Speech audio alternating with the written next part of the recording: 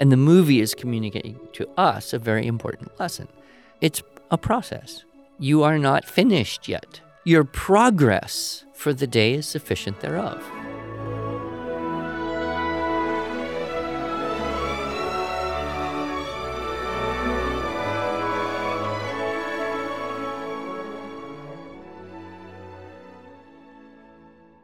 Hello, and welcome to the Arts of Language podcast with Andrew Poudois, founder of the Institute for Excellence in Writing, or as many like to say, IEW. My name is Julie Walker, and I'm honored to serve Andrew and IEW as the Chief Marketing Officer. Our goal is to equip teachers and teaching parents with methods and materials which will aid them in training their students to become confident and competent communicators and thinkers.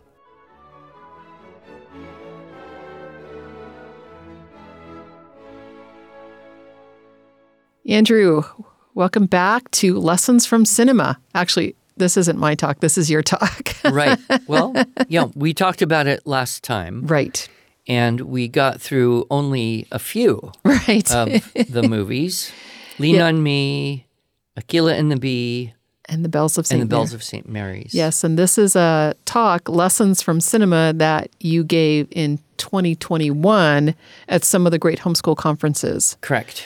And not sure we're going to be able to share this. You're not sure you're going to be able to share this year with any of the conferences that you're going to. And it's not really recorded because of copyright issues. But, they're movies. If I pique your interest in these movies, then maybe some families would want to watch it. Aquila and the Bee and The Bells of St. Mary's in particular, I would say are great family movies. You could show these to your whole family and not be concerned about anything in them. I would probably be a little cautious about Lean on Me with too young of children just because of the high school scene there. The next one, I would probably go teenagers and up. Okay. It's Finding Forrester. Oh, yes. I was hoping that would have made the list. Yeah, it was came out in 2000. Mm-hmm. I would say it is one of Sean Connery's better roles. He's just masterful in whatever he did. And those of us who grew up watching Sean Connery as James Bond sometimes are a little shocked when he can do something so different. Mm-hmm.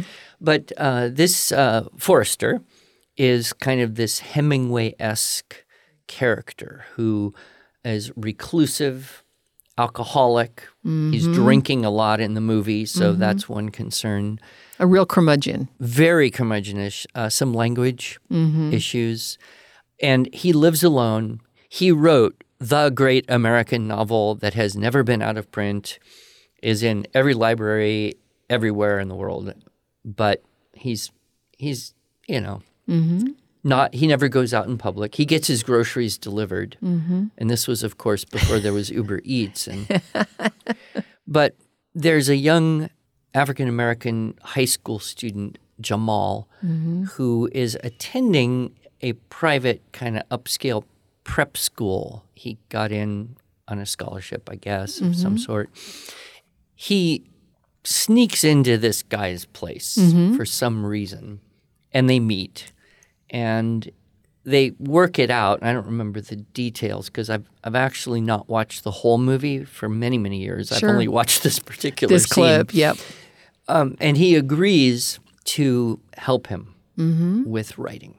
And he says, anything that you write here stays here. So they sit down, both have a typewriter. This was pre-computer days. Or there probably were computers in 2000, just the old guy had never seen one. And so they start typing, the old guy's typing, and the young guy's doing nothing. And he says, "What's wrong?" He goes, "Well, I can't think of anything." He goes, "Well, just start." Mm-hmm. And he still doesn't start. And the old guy goes and gets a drink. And he finally goes over to his file cabinet and pulls out something that he wrote long, long time ago and says, "Here, start typing this. And when you feel it, you feel your own words, go off and continue." Mm-hmm.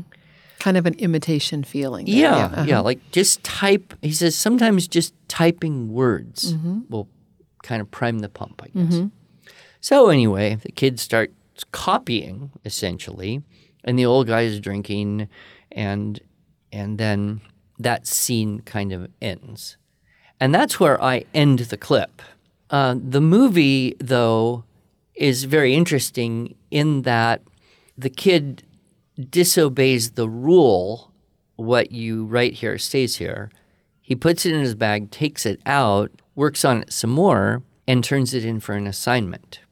His teacher just happens to be kind of a Forrester fan who's read a lot of what he wrote and discovers the plagiarism involved. Mm-hmm. So now he's going to get kicked out of school for violating the honor code and victim of plagiarism. And the old guy now is motivated to come out of his apartment, gets on his bicycle, wobbles down the street, yes, and walks into the classroom where his portrait is on the wall. Mm-hmm. And so there's a lot to be learned there. Again, it's a movie for more mature, older students. Right. But again, it harkens to that idea of imitation and sometimes, just copy work gets you going. Yep. And I thought that was quite insightful. Right. The other thing I liked about the character, Jamal's character in that movie, he was smart. And you knew it from the very beginning he was smart. But he had to navigate that with all of his peers. Right. And just it was okay for him to be smart and to be accomplished even amongst that peer group that wasn't valuing that. Yes. Which I really like that. Yeah. Next movie I chose was Bridge to Terabithia. Oh, okay. This is, of course, a very painful movie. It's almost as painful as the book, which is perhaps one of the most painful books that a child could read. And it was, oddly, one of the most censored from library books back in the 60s. And the reason, of course, is this girl dies. And it's hard. It's awful because you love her. And you love the fact that they're friends, and it's not fair. It's not just. So it is a book that brings a young person kind of face to face with the reality of mortality. And I think that's valuable. So, again, I wouldn't show it to too young of children, but, kind of middle school age, the characters of that age. So anyway, the scene that I chose was in the class. She is asked to read a paper she wrote, and it's all about scuba diving. And so she kind of writes in the first person, as I went below the surface of the water and the bubbles and the fish. And it's very descriptive. And it's kind of funny because the teacher, very stereotypical, overacted teachers. And she used a lot of adjectives, which is very important for good writing, as you know. Of course, all the kids are like rolling their eyes, except for the boy, her friend, who is kind of daydreaming. He's kind of imagining as she's reading the paper. Okay, so that was interesting. And then the next scene that I cut to was them kind of racing through the field, and then they come to a spot and they sit down. And he says, well, when did you go scuba diving? And she said, I've never been scuba diving. And he said to her a really interesting thing. He said, you lied? Oh. And she said, it's not a lie. It's imagination. And then she countered and said, have you seen all of those things of the pictures that you draw? Right?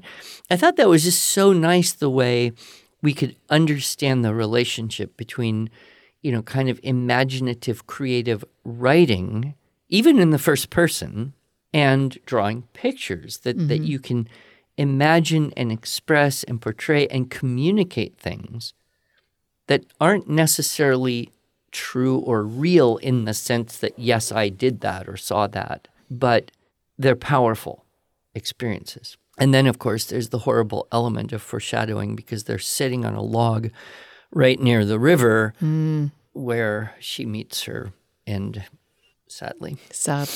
Now, Andrew, I want to just mention this to our listeners. You've mentioned that you've got the clip that you showed. So what we're going to try to do for you, dear listener, is find those clips and put them in our show notes so that you can link to them so you can see the actual scene that Andrew's describing in this talk, Lessons from Cinema. We're going to try. We're going to try. But no guarantee. No. You might just have to watch the whole movie and imagine where... When I did this, I went out and bought all the DVDs, and then I had to do video capture, and I spent longer preparing for this talk probably than any other talk that I've ever given, mainly because it was technical video editing. You had to do your own editing again. Yeah.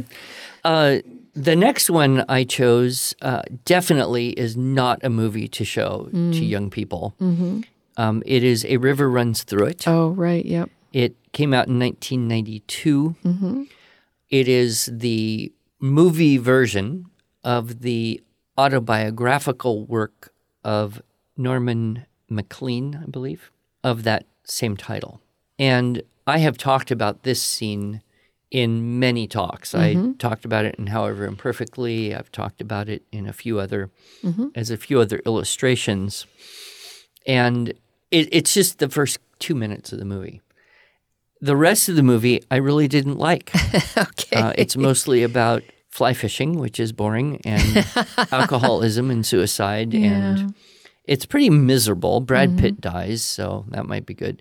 But ouch. In the beginning of the movie, it's a very young Norman MacLean who is essentially being homeschooled by his very taciturn Scottish Presbyterian minister father in a very rural part of Montana.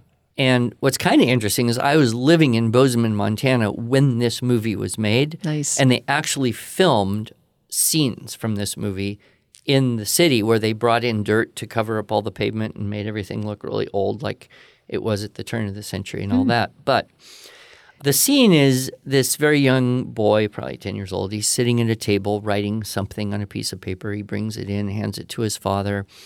His father marks on it a little bit, pushes it back across his desk and says, again, half as long. So he takes it back, he writes another thing, and he brings it in, slides it across the desk to his father. His father marks on it, slides it back, says, again, shorter. And so he rewrites this thing a third time. He brings it into his father, slides it across. His father reads it, hands it back to him, says, good, now throw it away. And the boy grabs the paper, crumbles it up, makes a two-pointer in the wastebasket, grabs his fishing pole, runs out the front door, and his mom yells out the window, Norman, wait for your brother. And then they go fly fishing and romping around the hills in Montana when it isn't snowing, so you know that had to have been August. But the moment where his father says, good, now throw it away. Right. Oh my is goodness. very jarring. Yes. Especially to homeschool moms. Yes. Why? Why would he say that? And this whole idea came into part of my talk, However Imperfectly, and the essay I wrote that's in the book of that same name about process over product. We tend to be very product-oriented in our thinking about school. You know, we want to have an artifact that proves we learned something. So, you know, throw it away.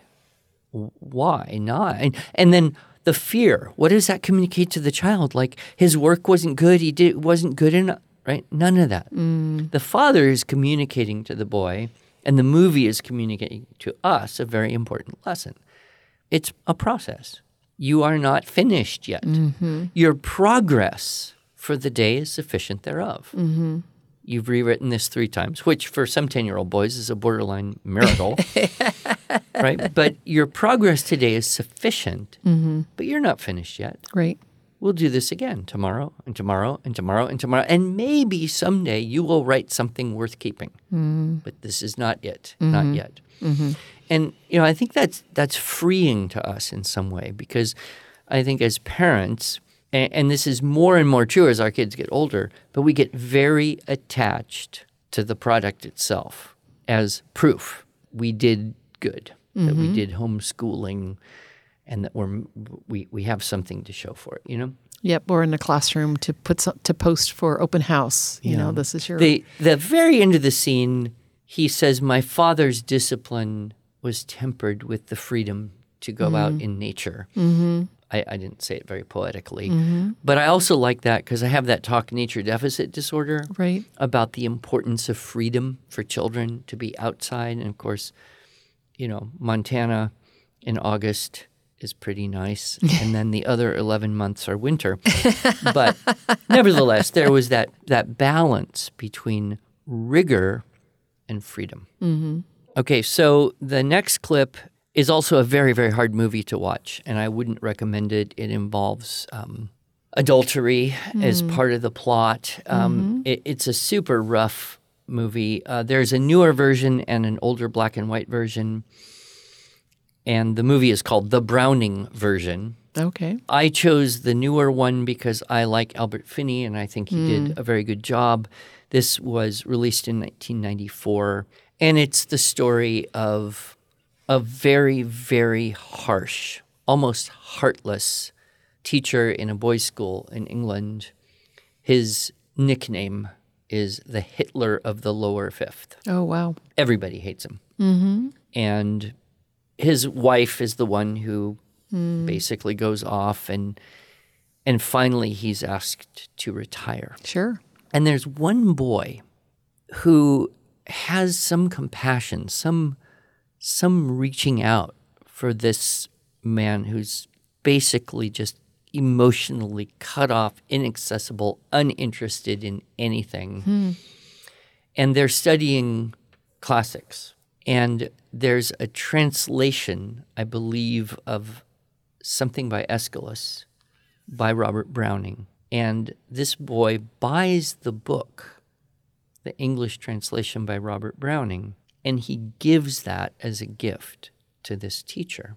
And that act of gifting has a profound effect on this teacher. It almost convicts him. And the scene that I show is at the end of the movie, where he's essentially giving his farewell address. And he pulls out his flashcards and says, "The study of the classics is the key to the preservation of Western civil," blah, blah, blah. And then he stops. He puts his little cards for his speech back in his pocket. And he says, "I am sorry. Oh, wow. I have failed to give you what it is the demand of every teacher." And he goes on and talks about compassion and understanding and all of these things that he completely failed to give. And of course, there's his wife in the back standing not too far away from the other teacher that she had the affair with. And she's starting to cry, and he's standing there and basically says, I hope that you will forgive me, because I know I shan't be able to forgive myself." Oh. And then he walks down the aisle out the door. And the boy is in the audience, and it's just a tremendously emotionally packed scene. And I think, you know, while few of us, if anyone I know, would have fallen into that category of being so critical and so insensitive as to be thought of in that way. Yeah. All of us do have that tendency that we can fall into of being critical or thoughtless. And I know I've done it. I remember one time in particular with one of my kids, I was so angry.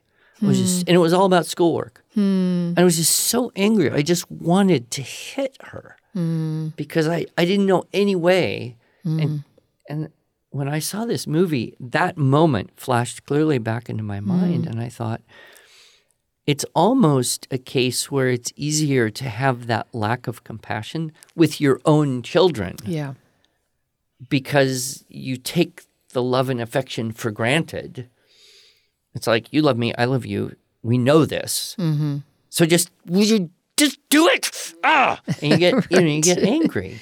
Right. And so I thought, this scene, as painful and awful as it is a good reminder that wherever we are, whether it's with our coworkers, whether it's with children or other people's children, whether it's with friends. Maybe, at our time in life, we're of an age where we have friends that are younger and we feel kind of a mentoring role.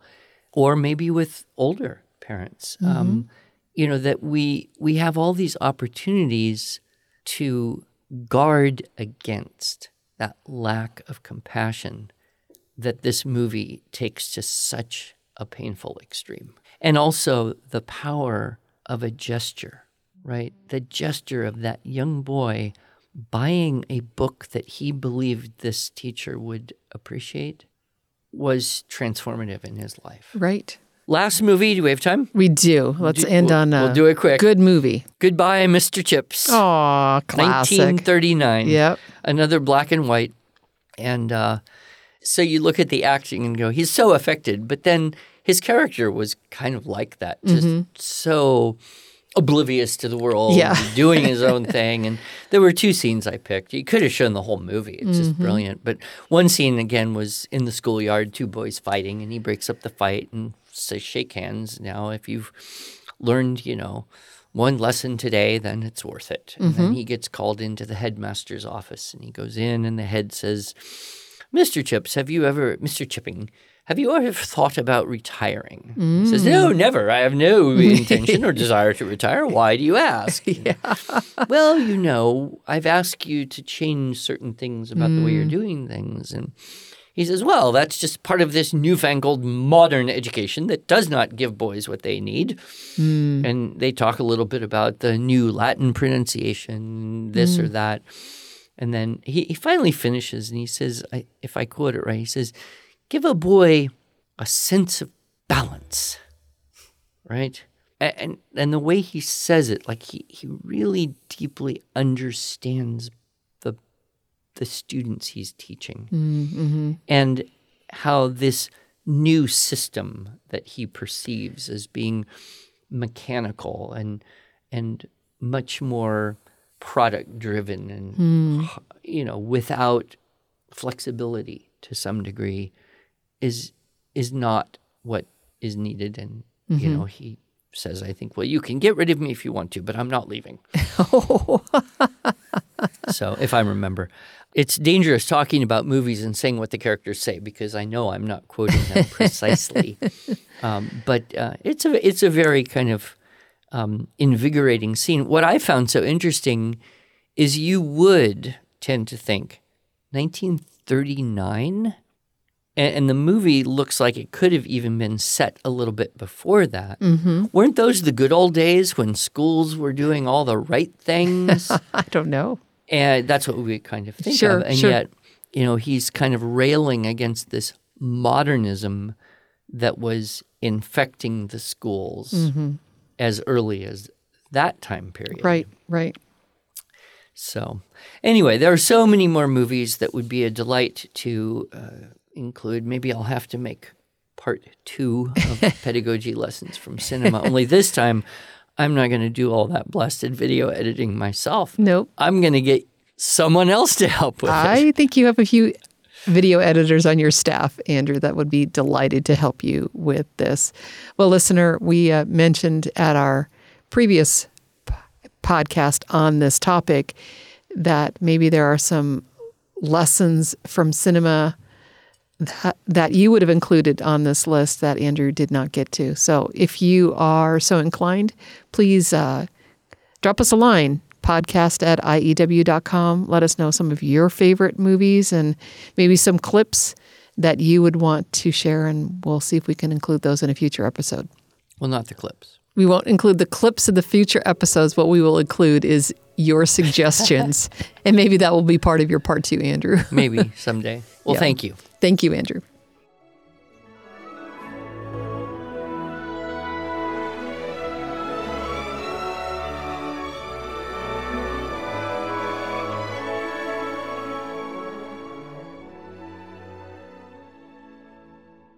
Thanks so much for joining us. If you enjoyed this episode and want to hear more, please subscribe to our podcast in iTunes, Google Podcasts, Stitcher, or Spotify, or just visit us each week at iew.com/podcasts. Here you can also find show notes and relevant links from today's broadcast. One last thing. would you mind going to iTunes to rate and review our podcast? This really helps other smart, caring listeners like you find us. Thanks so much.